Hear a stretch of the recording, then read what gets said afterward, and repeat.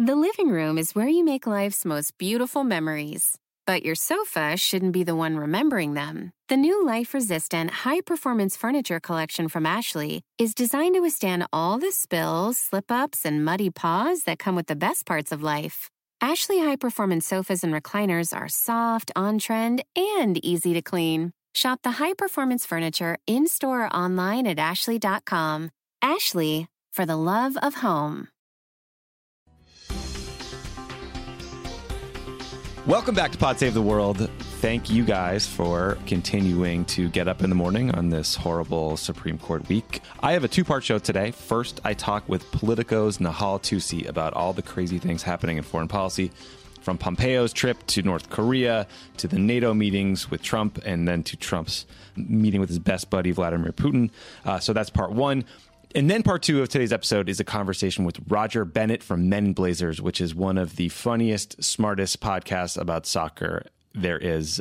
We talked about the World Cup. He is an American, but he's a huge England fan. We talked about what it means for England and the UK. We talked about the fact that the tournament is in Russia and how that host country's mere existence sort of lords over the entire tournament. And we talked about FIFA and the corruption and how Americans are truly coming to love soccer. So it is one of the most fun conversations I've got to have on this show. I really think you're going to enjoy this episode, and thank you for tuning in. My guest today is Nahal Toosi. She's a foreign affairs correspondent at Politico and a dear friend of the show. Thank you so much for coming back on. It's great to talk with you again. It's great to be here. This has been a weird week. I mean, even with all the Supreme Court drama and focus, there's a ton going on in foreign policy. So I'm really excited to talk with you. It's only Tuesday. How can you say it's been a weird week? I know. I literally said this in the car on the way over, and our producer's like, "It's fucking Tuesday, man. Like, we're just getting started." But so I guess I'm counting Pompeo's brutal trip to North Korea. So just to rehash, I mean, he didn't get the meeting he wanted with Kim Jong-un. There was weird tension and back and forth in the meetings he did have. And the North Koreans slapped him around in a statement after the meetings were over and he'd left the country.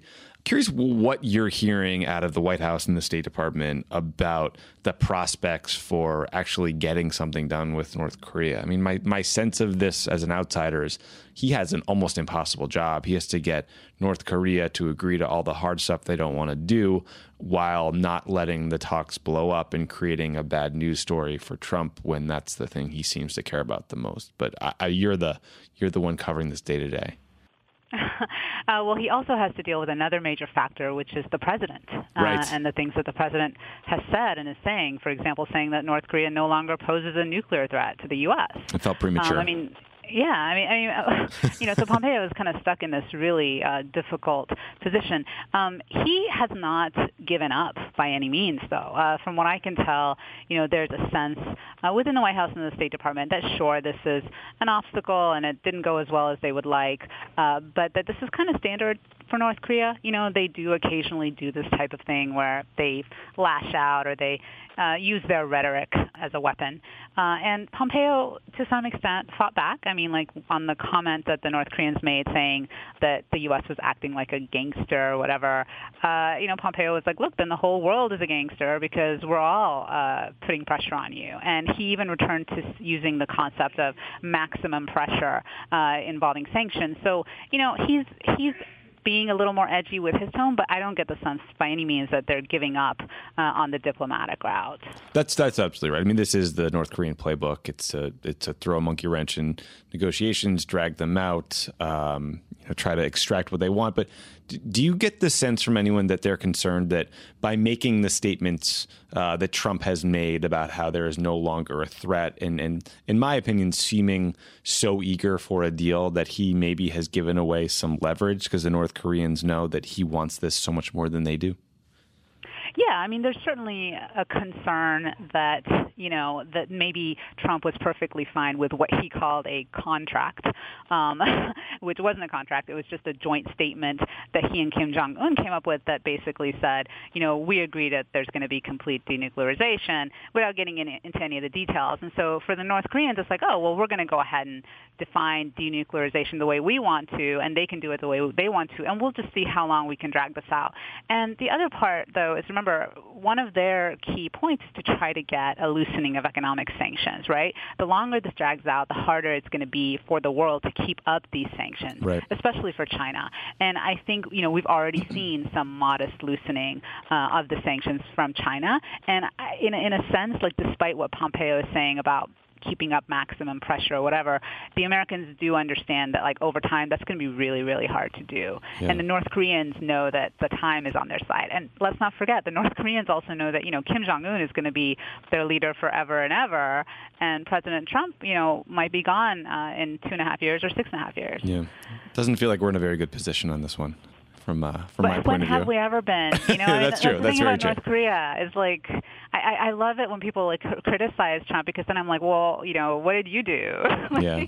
No, and look, you can say that directly to me. Like, I'm glad he's making a diplomatic gambit. I just do worry about them, making it harder on themselves and punting the difficult work, and then either acquiescing to what Kim Jong-un wants, and we sort of back into accepting them as a regime capable of hitting the United States with a nuclear weapon, or we get back to the position where Trump gets his dander up, and then we're, at that scary friction point again. But long way to go from there. There are countries out there with nuclear weapons that are not necessarily, the ideal countries to have them. I mean, Pakistan is a good example, but yet the U.S. has managed to live with that.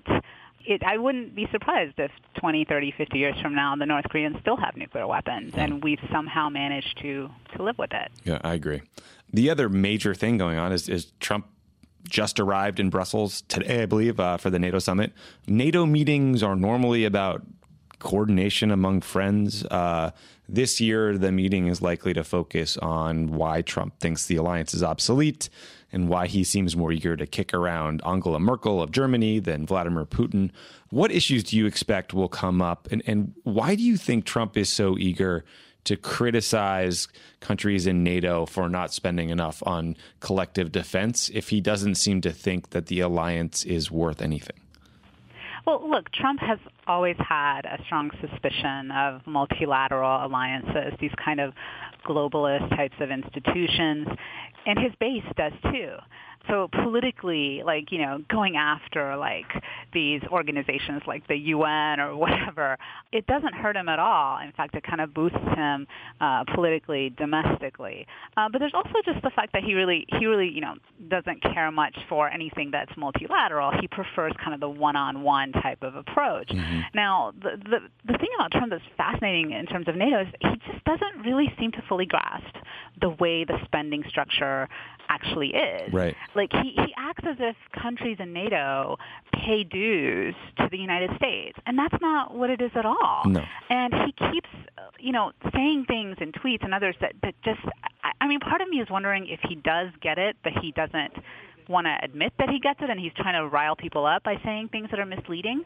But that's just not it. But what's happening is there's just tremendous anxiety in Europe over the way he has treated them, and so there's a lot of concern about what Trump is going to show up this week.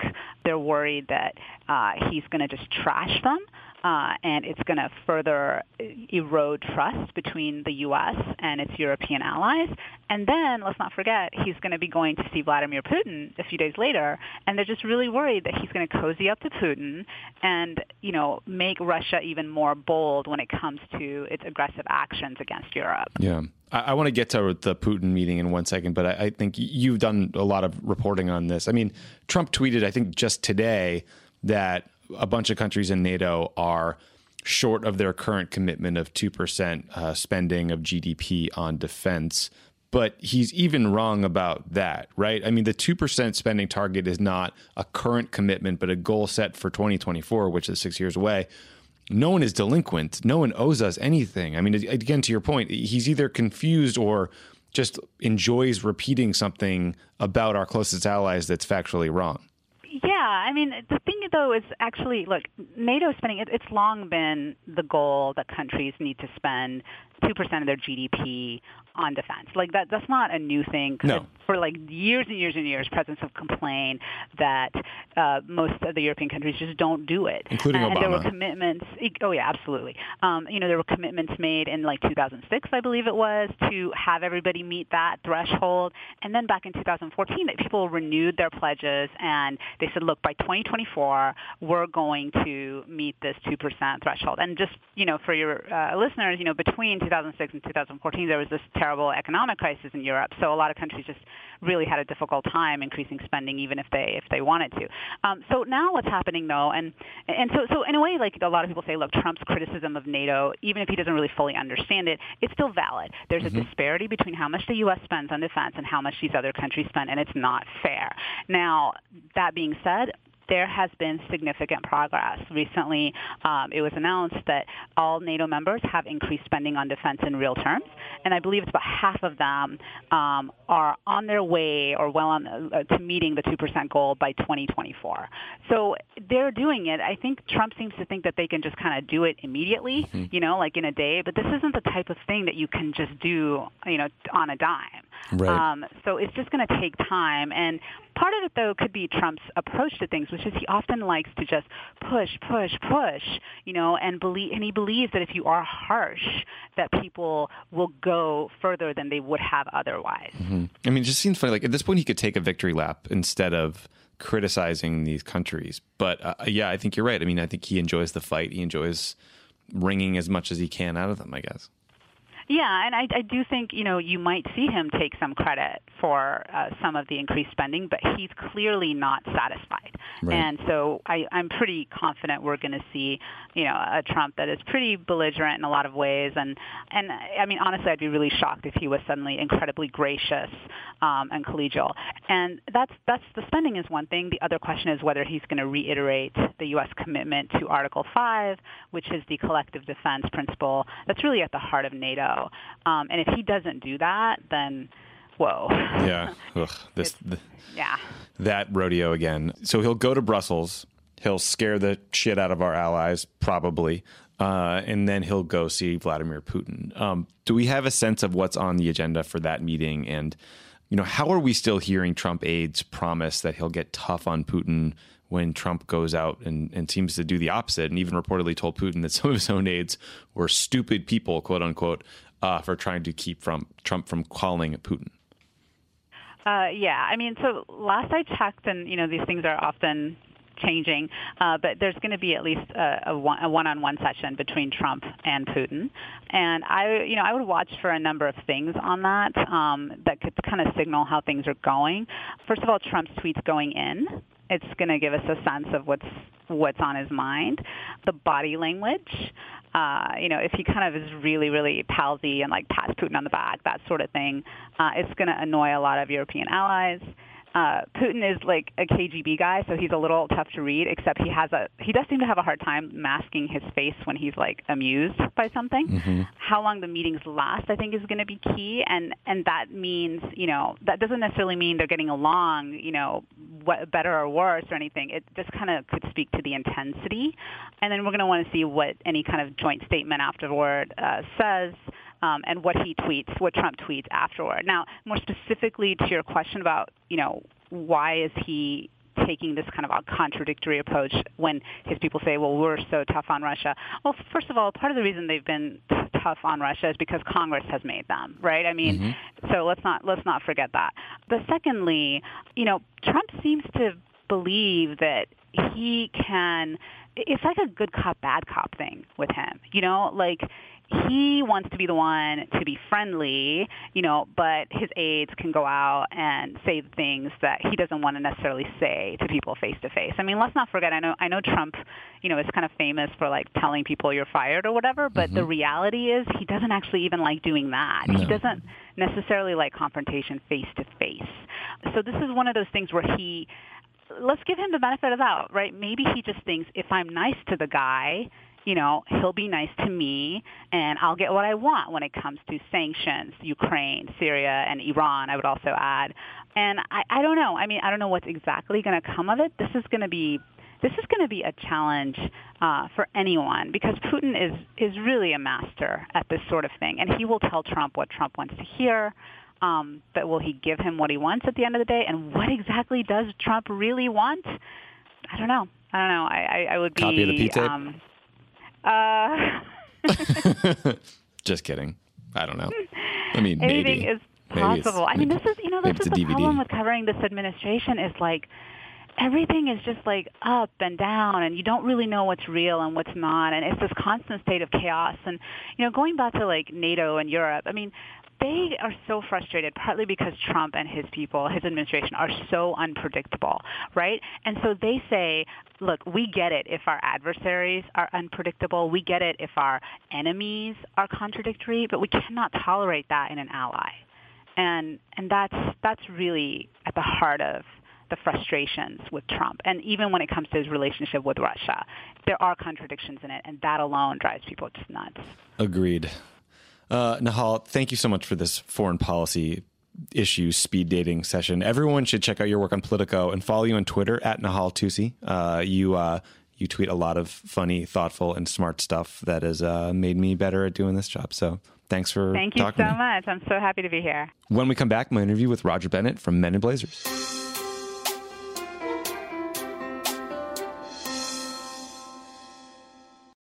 Pod Save the World is brought to you by the UN Refugee Agency. The UN Refugee Agency, or UNHCR, responds to emergencies and provides long-term solutions for refugees.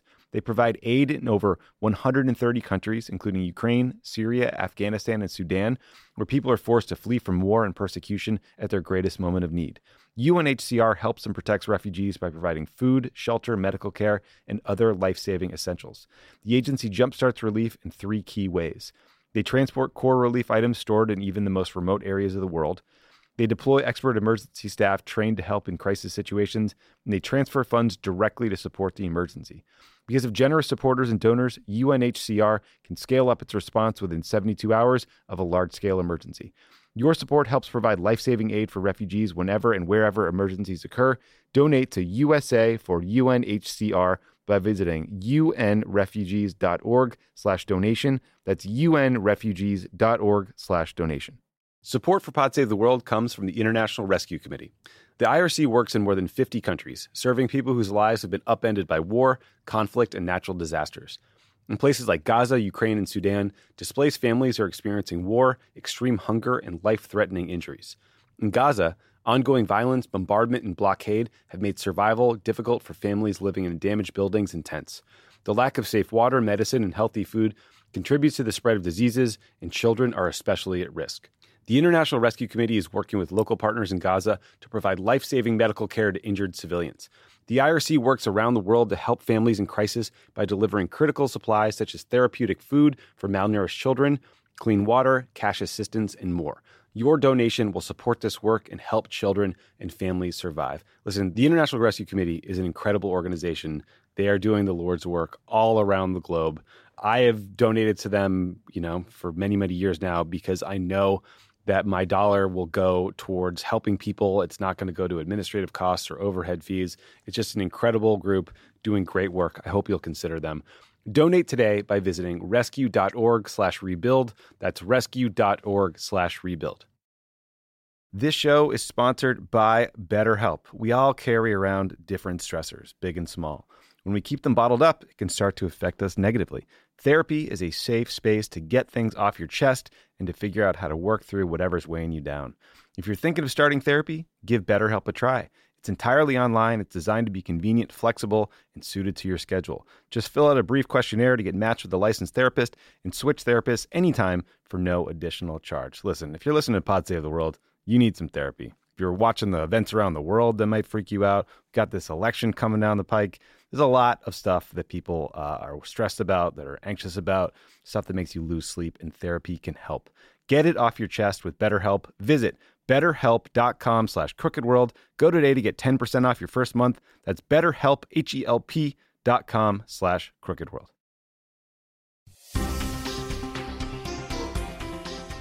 My guest today is Roger Bennett. He's the co-host of the wildly popular podcast Men in Blazers. He's the co-author of Encyclopedia Blazertanica, a suboptimal guide to soccer, America's sport of the future since 1972.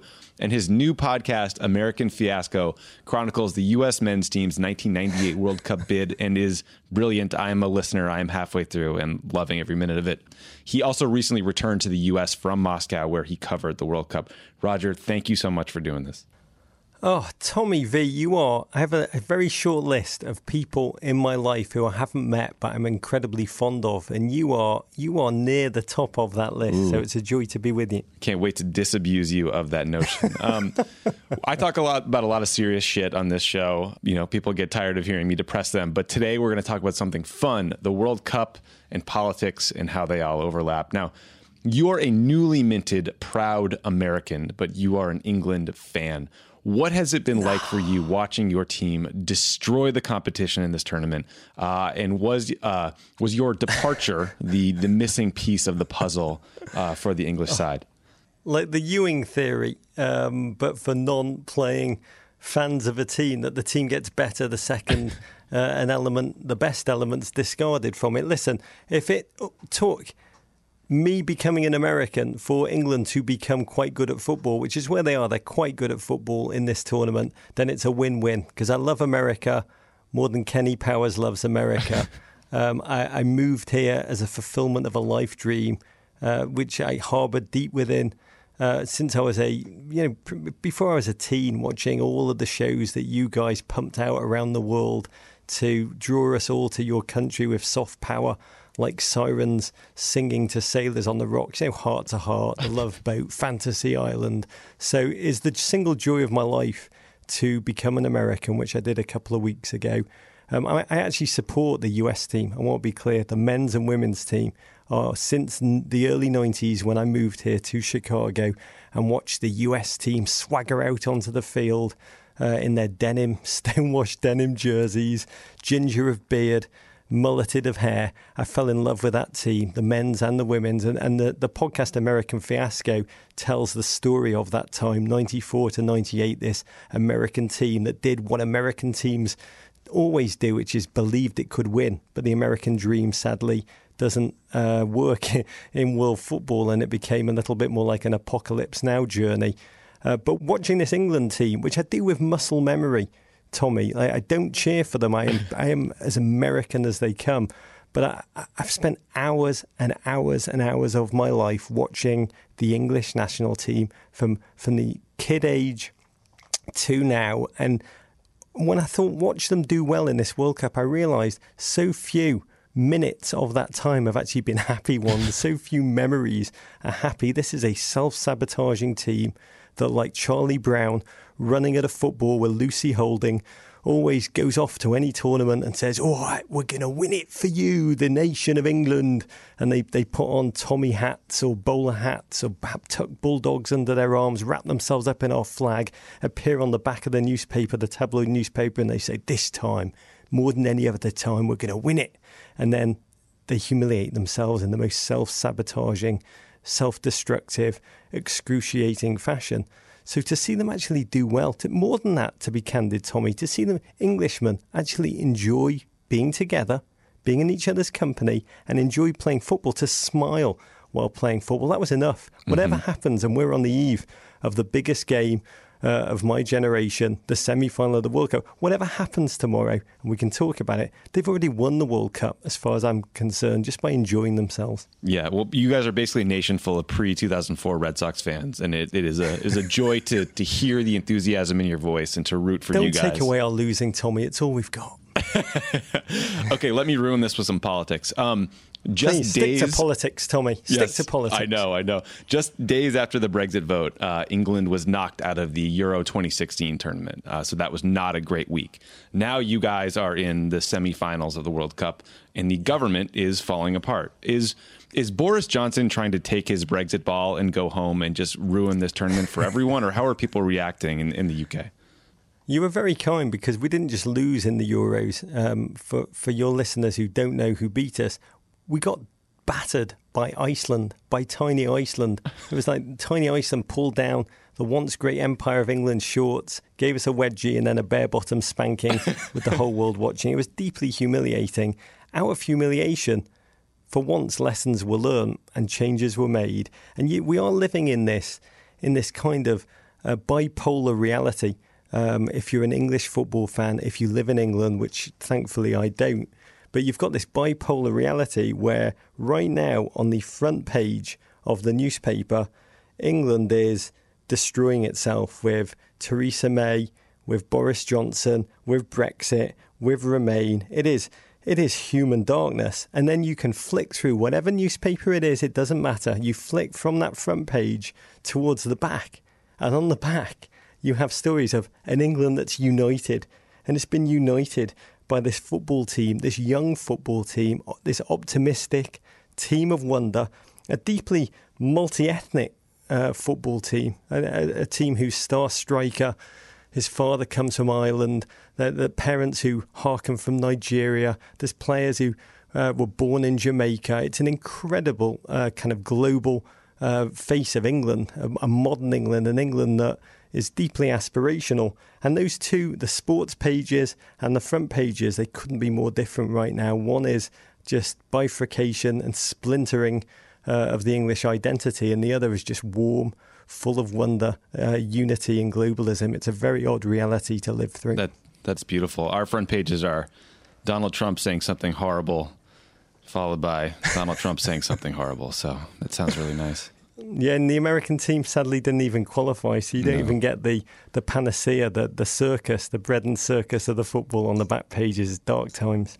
I wonder if there's a metaphor there. I mean, America looms large in so many international institutions, from the UN to the WTO to tennis to name your sport, and we are just completely absent. Is the world moving on from America in this tournament? Here's how I think about it. I love America. And I love the sport of soccer. It's the story of my life, is having watched the sport of soccer, which when I moved here in the early 90s, it really was like space for Captain Kirk. It was the final frontier. Americans were not just disinterested in soccer, they actively hated it when I moved here. And I almost thought, they always hated it too much. I remember when the US were given the right to host the 1994 World Cup, which was in the late 80s. I remember one of your great learned congressmen, Jack Kemp, once an esteemed quarterback in the NFL. Well, probably for those of you who actually watched him play, you'll know he was quite a mediocre quarterback. But when the US were given the honour of hosting the World Cup, which is one of the great honours that a nation can be given, and thank God we've just been given it again, for 2026, but Jack Kemp felt compelled to run to the floor of Congress and say something like, it's very important for the future generations of young Americans that we make it clear that football is something where you punt and rush and throw and catch and use your hands, and that you don't just kick it. He said the former is everything that makes America great, and the latter is European socialism. So when I moved here, that was kind of the general consensus, that football was kind of Jim McMahon and the Super Bowl-bound Chicago Bears. They were good.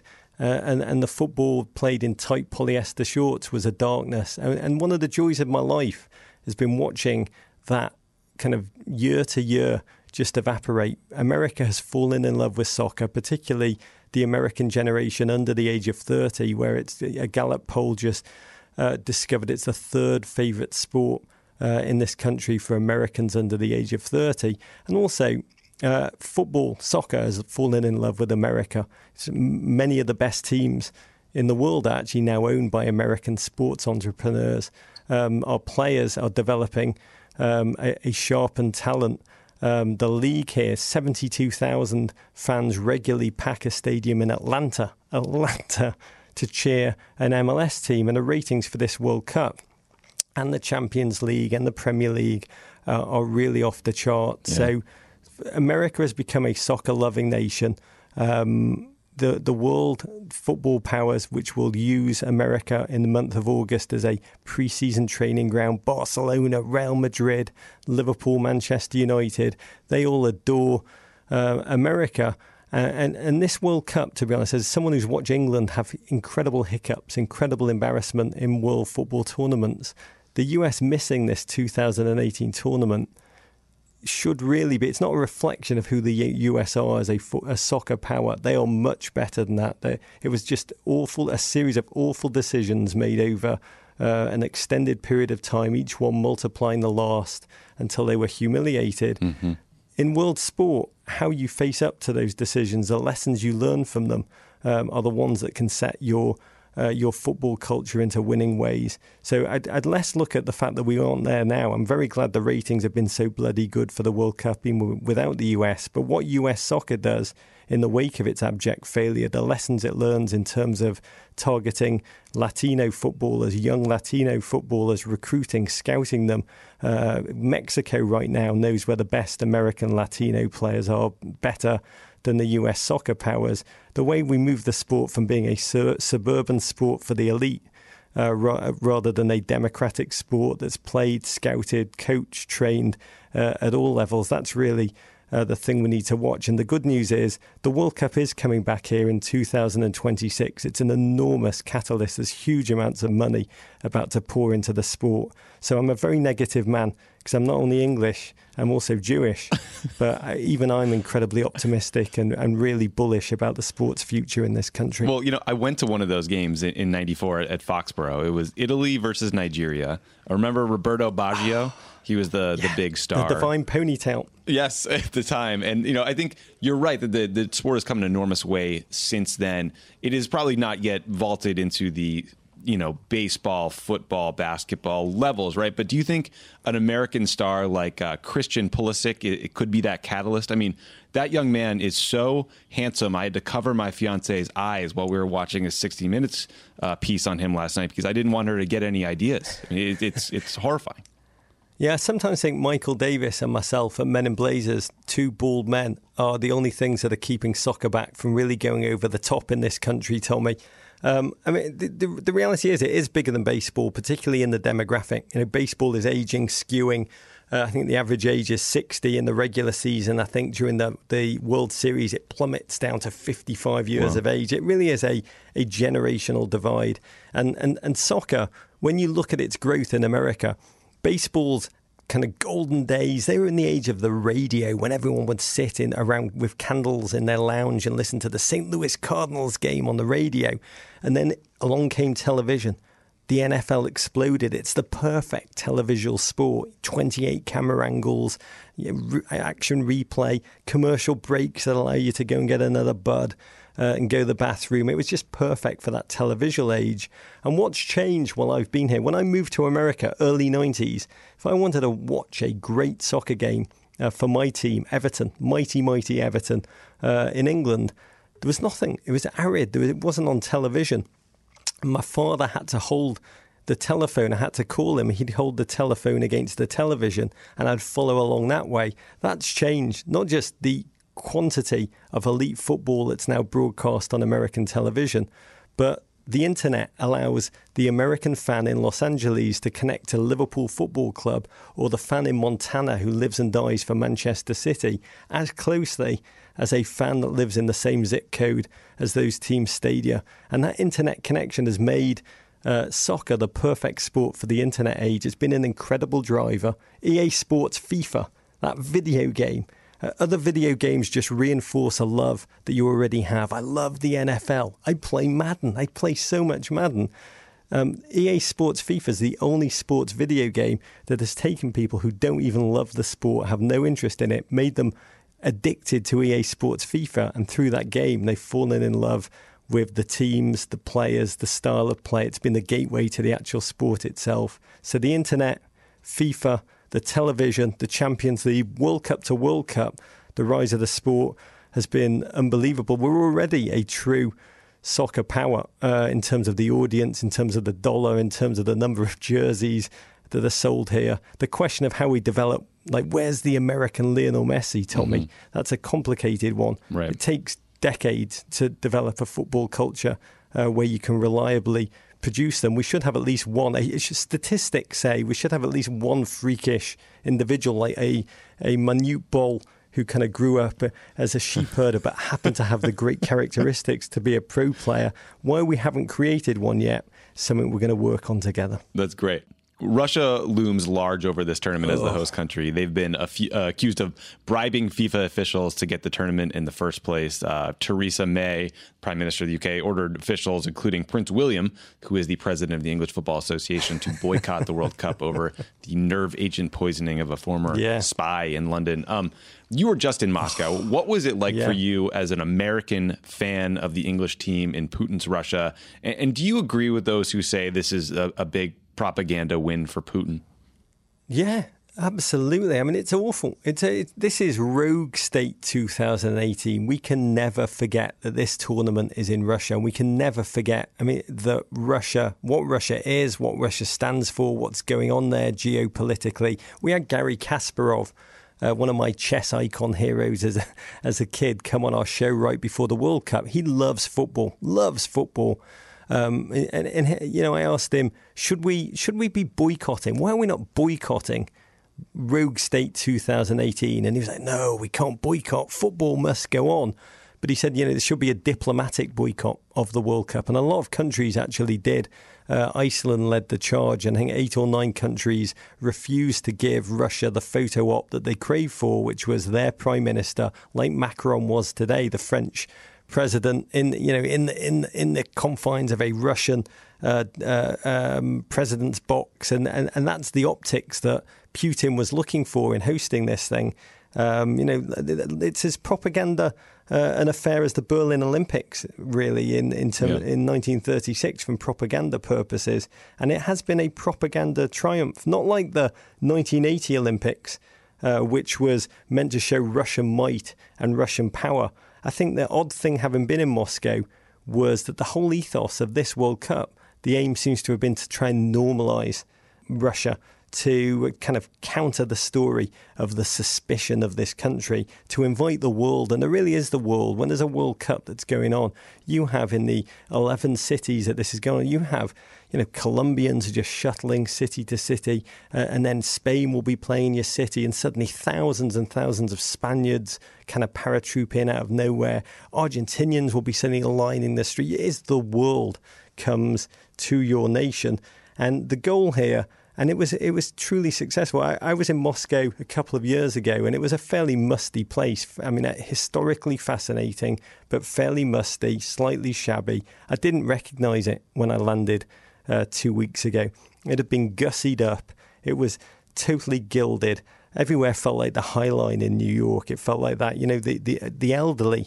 I don't know what they'd done with Moscow's elderly or the homeless population in Moscow, not to be seen in that town centre. It was just beautiful people that had been paratrooped in. It felt like the Truman Show in many ways. When you go to games, they had kind of model-looking women on high kind of Baywatch-style lifeguard chairs every 100 yards with loudspeakers just screaming, "Welcome to Russia, Brazil fans!" It was like being in Gilead. If Gilead hosted the World Cup, that's what I imagine. And Gilead, by the way, I wouldn't put it beyond FIFA to give Gilead the World Cup. For the right price. But that's what it felt like. It's been a massive win for Putin, topped off by the fact that the Russian team, who were meant to be, from a footballing perspective, kind of the worst host since Seth MacFarlane hosted the Oscars, they actually were bloody good. I'm not saying they're doping, Tommy, but they ran fast, they ran far, they ran a lot more than any other team, and they went deep, deep, deep into this one, which was another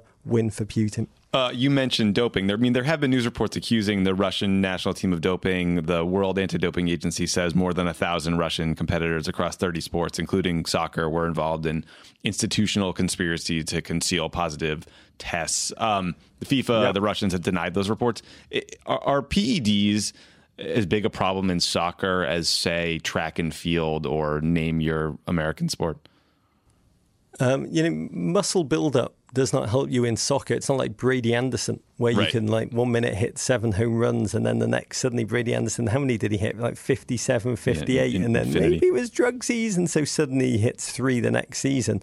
That muscle buildup does not help. What helps in soccer, is just your energy levels, the sustained energy levels. And this Russian team, who were terrible, they've been terrible, they are terrible, they were predicted to be terrible, it was meant to be a humiliation.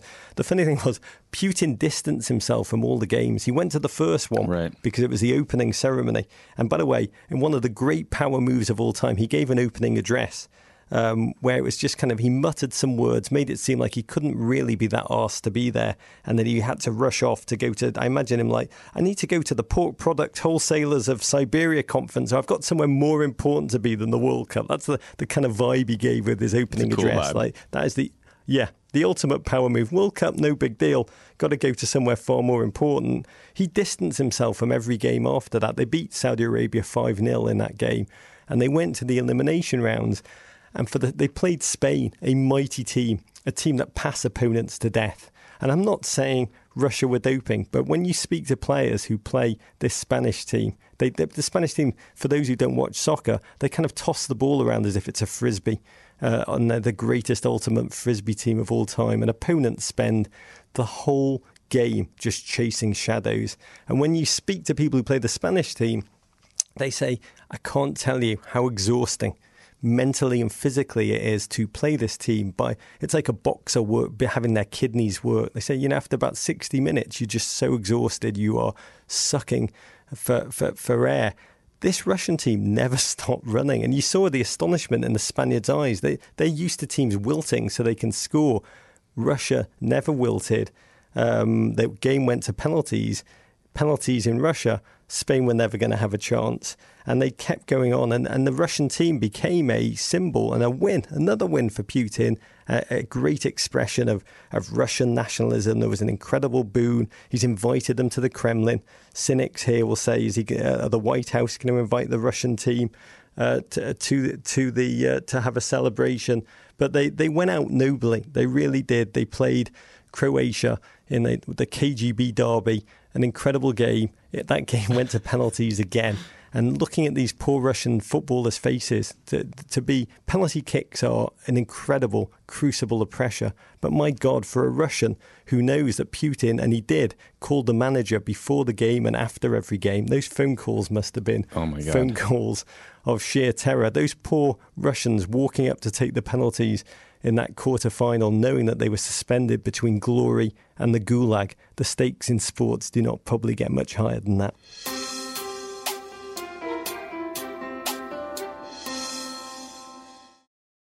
As a chef and a restaurant owner, I'm as meticulous about my cookware as I am about my ingredients. That's why I love Made in Cookware. Each pan they make isn't just designed to perform, it's crafted to last. As a mom, I love that I can trust Made in. It's made from the world's finest materials, so I can feel good about what I'm feeding my family. I'm Chef Brooke Williamson, and I use Made in Cookware. Shop chef-quality pots and pans at madeincookware.com.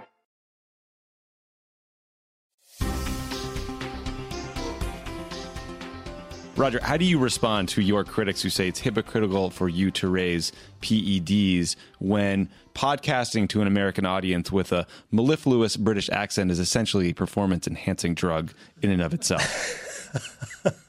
Yeah, the honest truth is I speak like I have my jaws wired together. And I think my English accent, to some degree, which is totally fake, because I was born in the northern suburbs of Chicago. I wasn't really, but I was definitely a Chicagoan trapped in an Englishman's body. But English people tell me I speak as if I've got my jaws wired together. So I don't think my English accent is too much of a asset. The only asset I have is I can remember Brady Anderson. Yeah. My producer, Michael, is an Orioles fan, and he is blown away that you had that fact at the ready. Oh, and Jack Kemp. I bet you Jack Kemp's not been mentioned on Pod Save America enough. No, Mr. Kemp is not a hero of ours. You mentioned the Russia team. They had a great run. The Croatians defeated them. Shortly after Croatia's win, a defender shouted "Glory to Ukraine" in an online video message. He apparently used to play for a Ukrainian club team. They initially tried to claim that he and a coaching assistant were just thanking their fans in the Ukraine, but by Monday they were backpedaling and they booted the assistant coach who was in the video from the team. So Two-part question. If you were Putin preparing to invade Croatia, would you go by land through Ukraine and Hungary, or would you send the fleet up through the Adriatic Sea? And second, I mean, how prevalent are these so-called political gestures in FIFA games, and are they seen as a real problem? Yeah, I mean, it's fascinating. The defender who shouted out, played in Donetsk, the glory to Ukraine, a guy called Vadic. He's a fantastic. He's got the haircut of the tournament. It really is. He's like Croatian Joe Dirt. Looks like a White Walker.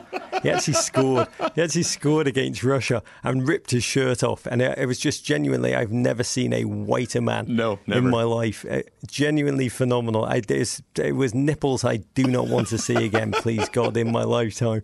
So he was the gentleman with a coach. And what's fascinating to me, Tommy, is if he'd shouted out into that same camera, if he'd shouted out, all power to Vladimir Putin,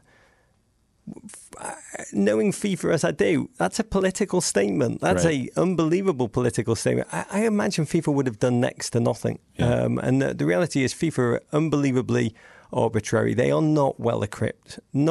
Stick to sports, FIFA like to do. They're not well equipped when sports and politics collide. And they have often in this tournament. There was one of the great scenes. I mean, this World Cup has been so bloody good that like today's game, the France against Belgium heavyweight tussle, it was the greatest game of football I've seen since the last World Cup game. So you have a memory of a goldfish and you forget things. But a couple of rounds ago, the Swiss team played Serbia and scored 2 late goals, fantastic goals, incredible drama to beat the Serbians. And a couple of the Swiss players had Albanian roots, incredible, like much of that area of Europe. And upon scoring the winner, they walked right up to the camera and made the Eagle of Kosovo. In fact, one of the players had the Eagle of Kosovo, Shaqiri, on his cleats to begin with. And FIFA had no idea. I mean, my God, that is a gesture. It's a bold man that does that gesture on a football field in front of 20,000 Serbia fans. But FIFA had no idea how to begin to unpack this. And they took very little action. I have to believe that this was really a Putin-related piece of punishment. And I think Croatia tried to head it off by sending home the coach, but they've kept the player. I wish the player had gone too, because Croatia play England tomorrow. But the geopolitics of Europe are played through in this tournament more than any other. I mean, football ultimately, Tommy, and this is one of the reasons I love it. Football is, and Albert Camus said this, we write about this in our book, Encyclopedia Blazotanica. What draws us to football is really, it's just humanity expressed for the whole world to see. Albert Camus himself once a great goalkeeper before he realised it wasn't going to work out for him, and he accepted his plan B to become a writer. He said, everything I know about the obligations of man, he meant humanity, he said, man. He said, I'd learnt through football, from watching football, and ultimately football just traps everything, culture, history, values, and in this case, this World Cup, the geopolitical kind of fracturing of Europe, and for no team more than Germany, who are, for those of you who don't watch football, just an omni-power. They are the Walmart of global football. They just always win. There's an old cliche in England that football, soccer, is a simple sport. 22 men chase a ball on the field, and in the end, the Germans win, which is just a common wisdom. But in this World Cup, for the first time ever in their history, they failed. They failed to come out the group stage. They were awful. They humiliated. It was like watching Darth Vader just kind of trip over his own shoelaces. That's how hilarious and shocking the spectacle of Germany failing was. Yet, even behind that failure, the geopolitical split, a number of the German players, and Germany's strength in the past 10 years has been in engaging its hybrid identity players. First, they brought in a lot of Poles to play striker, who took great pleasure in scoring for Germany against Poland, like Klose. And then they took in a wave of Turkish Germans, and 2 of them before this World Cup, Mesut Ozil, just a sad-eyed artist, and Gundogan went and met with Erdogan right before the World Cup, and they gave him their own jerseys, which they signed to my president. Great photo op for Turkey, great show of soft power by Erdogan. And the German public were just disgusted, absolutely disgusted. Not just the German public, but within the squad, the 23 players, there was just an immediate fracture between the Germans who were, we Germans, here's how we do things. This is the German value. This is the German way of carrying yourself.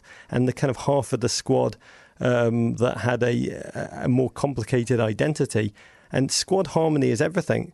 And when German journalists look at why Germany were just so flat, so disappointing, so human, so weak, so mortal, they point to that photo op. It's the photo op which destroyed the nation. Nothing's made me happier, but it's the photo that destroyed a nation. I mean, it's so interesting the way you talk about football, just sort of being all-encompassing in terms of politics and culture. I mean, Mussolini tried to use the '38 World Cup as propaganda. West Germany and East Germany faced off at the height of the Cold War. In '78, Argentina hosted the games just after a military coup. Nike can't supply the Iranian team with cleats because of U.S. sanctions. I mean, politics is inevitably part of these games. Should we all just shut up and be happy that they're battling out on the pitch and not the battlefield? The Financial Times journalist, Simon Kuiper, my favourite sports writer of all time, he once wrote that when two teams take the field in the World Cup, their nation's histories take the field alongside of them. And that to me, that's the joy. That's the joy of football. It's that all of the hopes and dreams of the entire nation. In sports, we're doing this live tour right now during the World Cup, Men in Blazers. We've gone to city after city across this country. And it's true in America as it is for other parts of the world. Yeah, we were in Philadelphia this week and we mentioned New England Patriots, and the whole room went berserk and told us exactly what they thought of Tom Brady. We were in Portland, they told us how much they hate Seattle. We were in San Francisco, they made it completely clear how much they just despise Cleveland. And sports is so local. The joy of soccer in many ways is that it's power these teams to unify an entire nation. No longer are we kind of like Manchester United, Liverpool, Arsenal fans, but the whole of England pretty much, give or take, and even that's a little more complicated up north. They actually properly hate the English national team, but most of England is behind that team. And so these teams are among the most beloved, united, simple. The Italian team, who didn't make this World Cup, but the Italian team is an incredibly local regional country. It's one of the few symbols of which Italians are unified and proud that they bring out an Italian flag for. There was a big problem in the 1990s when they started to play the national anthems before games, and the Italian sports press were like, why is everybody else singing their national anthem and our Italian team never sing? And the captain of the team had to come out and apologise and say, the honest truth is we never sing it publicly. We never sing it in Italy. It's just never sung. And none of us know the words. And now when you watch Italy, their captain, Gigi Buffon, no one bellows a national anthem. Just look at it on YouTube. No one bellows an anthem with more pride than that man. And to some degree, soccer, the World Cup, is one of the few places where history, past enmity, past conflict can be played out in a largely safe confine, joyously, wonderfully. And this World Cup has truly borne it through. Although, to be candid, if England do make it through, miracle of miracles, and play France, I think all bets are off. Mm-hmm. Yeah, well, enough of the French. We're sick of them. Final question for you, because I know this has been like the craziest week of your life career. Up there. FIFA is a mess. 7 FIFA officials were arrested for fraud and racketeering and money laundering in 2015. They were so brazen about their corruption that they gave the 2022 games to Qatar, where temperatures can reach 120 degrees in the summer, and this army of migrant workers is being forced to build their infrastructure out in these horrifying conditions, and people are dying. Can FIFA be fixed? And do you think fans care? I mean, does it impact the way people view the games, or did they just not really give a shit? It's a darkness. It is a darkness. FIFA is a darkness. It's just human venality. It's everything that is awful about mankind just left to run amok. And the saddest part of it is in full public view. I mean, not unlike politics right now. In America, some would say, like, there's something going on. but none of us are able to really articulate it with a clear surety. Football is a joy. Football is, some would say, the most meaningful, least meaningful thing in the world is the old cliche about football. It brings incredible structure, incredible meaning, incredible joy, like the NFL here to a large degree for millions and millions of people around the world. That FIFA got away with it as long as it did for a variety of different reasons. One of them is that FIFA was run like Chicago politics under Mayor Daley, where it was a machine, and the machine was run by a gentleman called Sepp Blatter, who knew that every single country, even tiny countries, it has more countries in it than the United Nations does, which is incredible. They actually invented countries so they had more votes, and he knew that when it was a situation where a big country, let's say Germany, had as many votes as Antigua and Barbuda, then he just knew that whatever happened, he had enough votes and he could siphon money to some of the more corrupt areas in South America. In our region, CONCACAF, Central America was key. That's one of the most heartbreaking parts of the FIFA story, is that the United States and many of the regions around it, particularly Trinidad and Tobago, were kingpins in the Chicago machine politics that delivered power to Sepp Blatter, this craven, awful human being. And the reason they were able to get away with it, twofold. Number one, the journalists who were really doing the deep investigation, and this is probably, there's parallels for you in your other Pod Save America work, the journalists who were doing the Lord's work, the investigative work, who were trying to bring FIFA down, were from England and Germany. And when they do their investigative bombshell reporting, Sepp Blatter, this evil, awful, craven Swiss, used to lift up their reporting, turn around to his base, which was largely Africa, parts of Asia, Central America, and say, see, look, they hate you. They can't get over the fact that they've lost power in those old soccer countries. They can't stand that there's this new world order. And he actually used it to rally his base. So every investigative bombshell actually tightened his grip on power, tightened his kind of base, and made him even more powerful. And the thing that took FIFA down, I always said it would, was an American newspaper, an American journalist. In this case, and a name now has taken on a very different meaning in this modern political reality. Loretta Lynch, it took her stepping up to bring FIFA down. It had to come from the United States, because he couldn't pass that off as just someone who was jealous of his power in the New World Order. And also the United States has all the corporations in it that were giving FIFA money, and that Coca-Cola's and those kind of organized, McDonald's, who gave FIFA millions, were humiliated and made sure that those changes happened.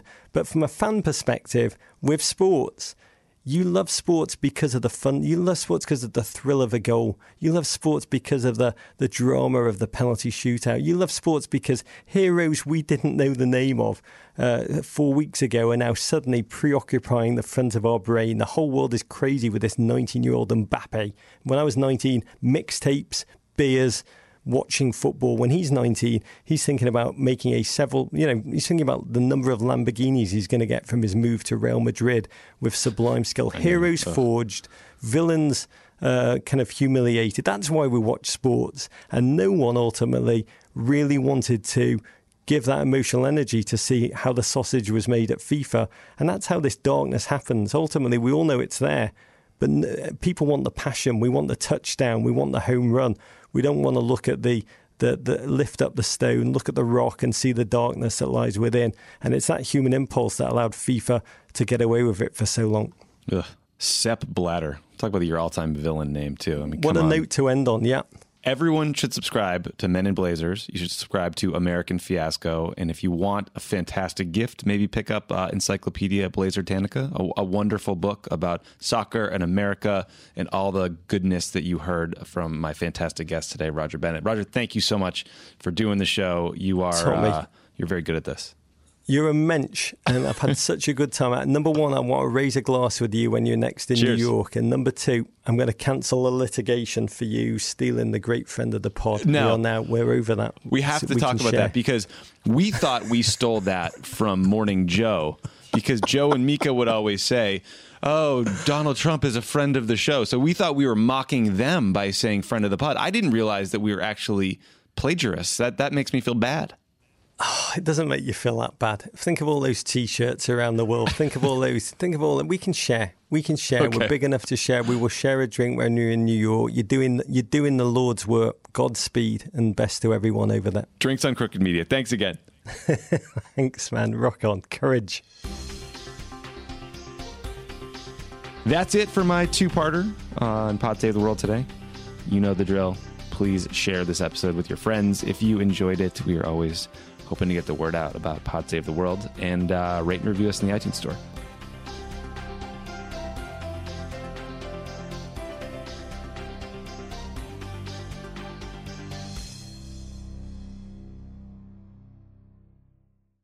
As a chef and a restaurant owner, I'm as meticulous about my cookware as I am about my ingredients. That's why I love Made in Cookware. Each pan they make isn't just designed to perform, it's crafted to last. As a mom, I love that I can trust Made In. It's made from the world's finest materials, so I can feel good about what I'm feeding my family. I'm Chef Brooke Williamson, and I use Made in Cookware. Shop chef quality pots and pans at madeincookware.com.